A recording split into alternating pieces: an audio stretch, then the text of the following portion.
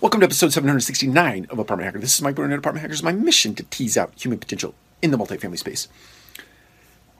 Quick question today for our episode. Does strategy inform culture, or does culture inform strategy? Is it chicken and egg, or is it simply that, as Peter Drucker said, culture eats strategy for breakfast, which I think is a misapplied quote.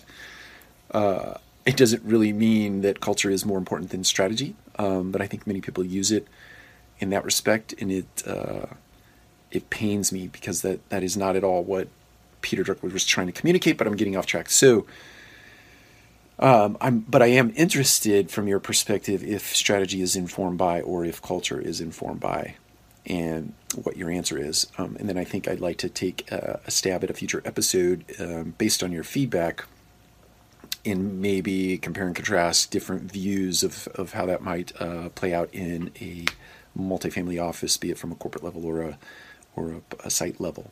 Take care. We'll talk to you again soon.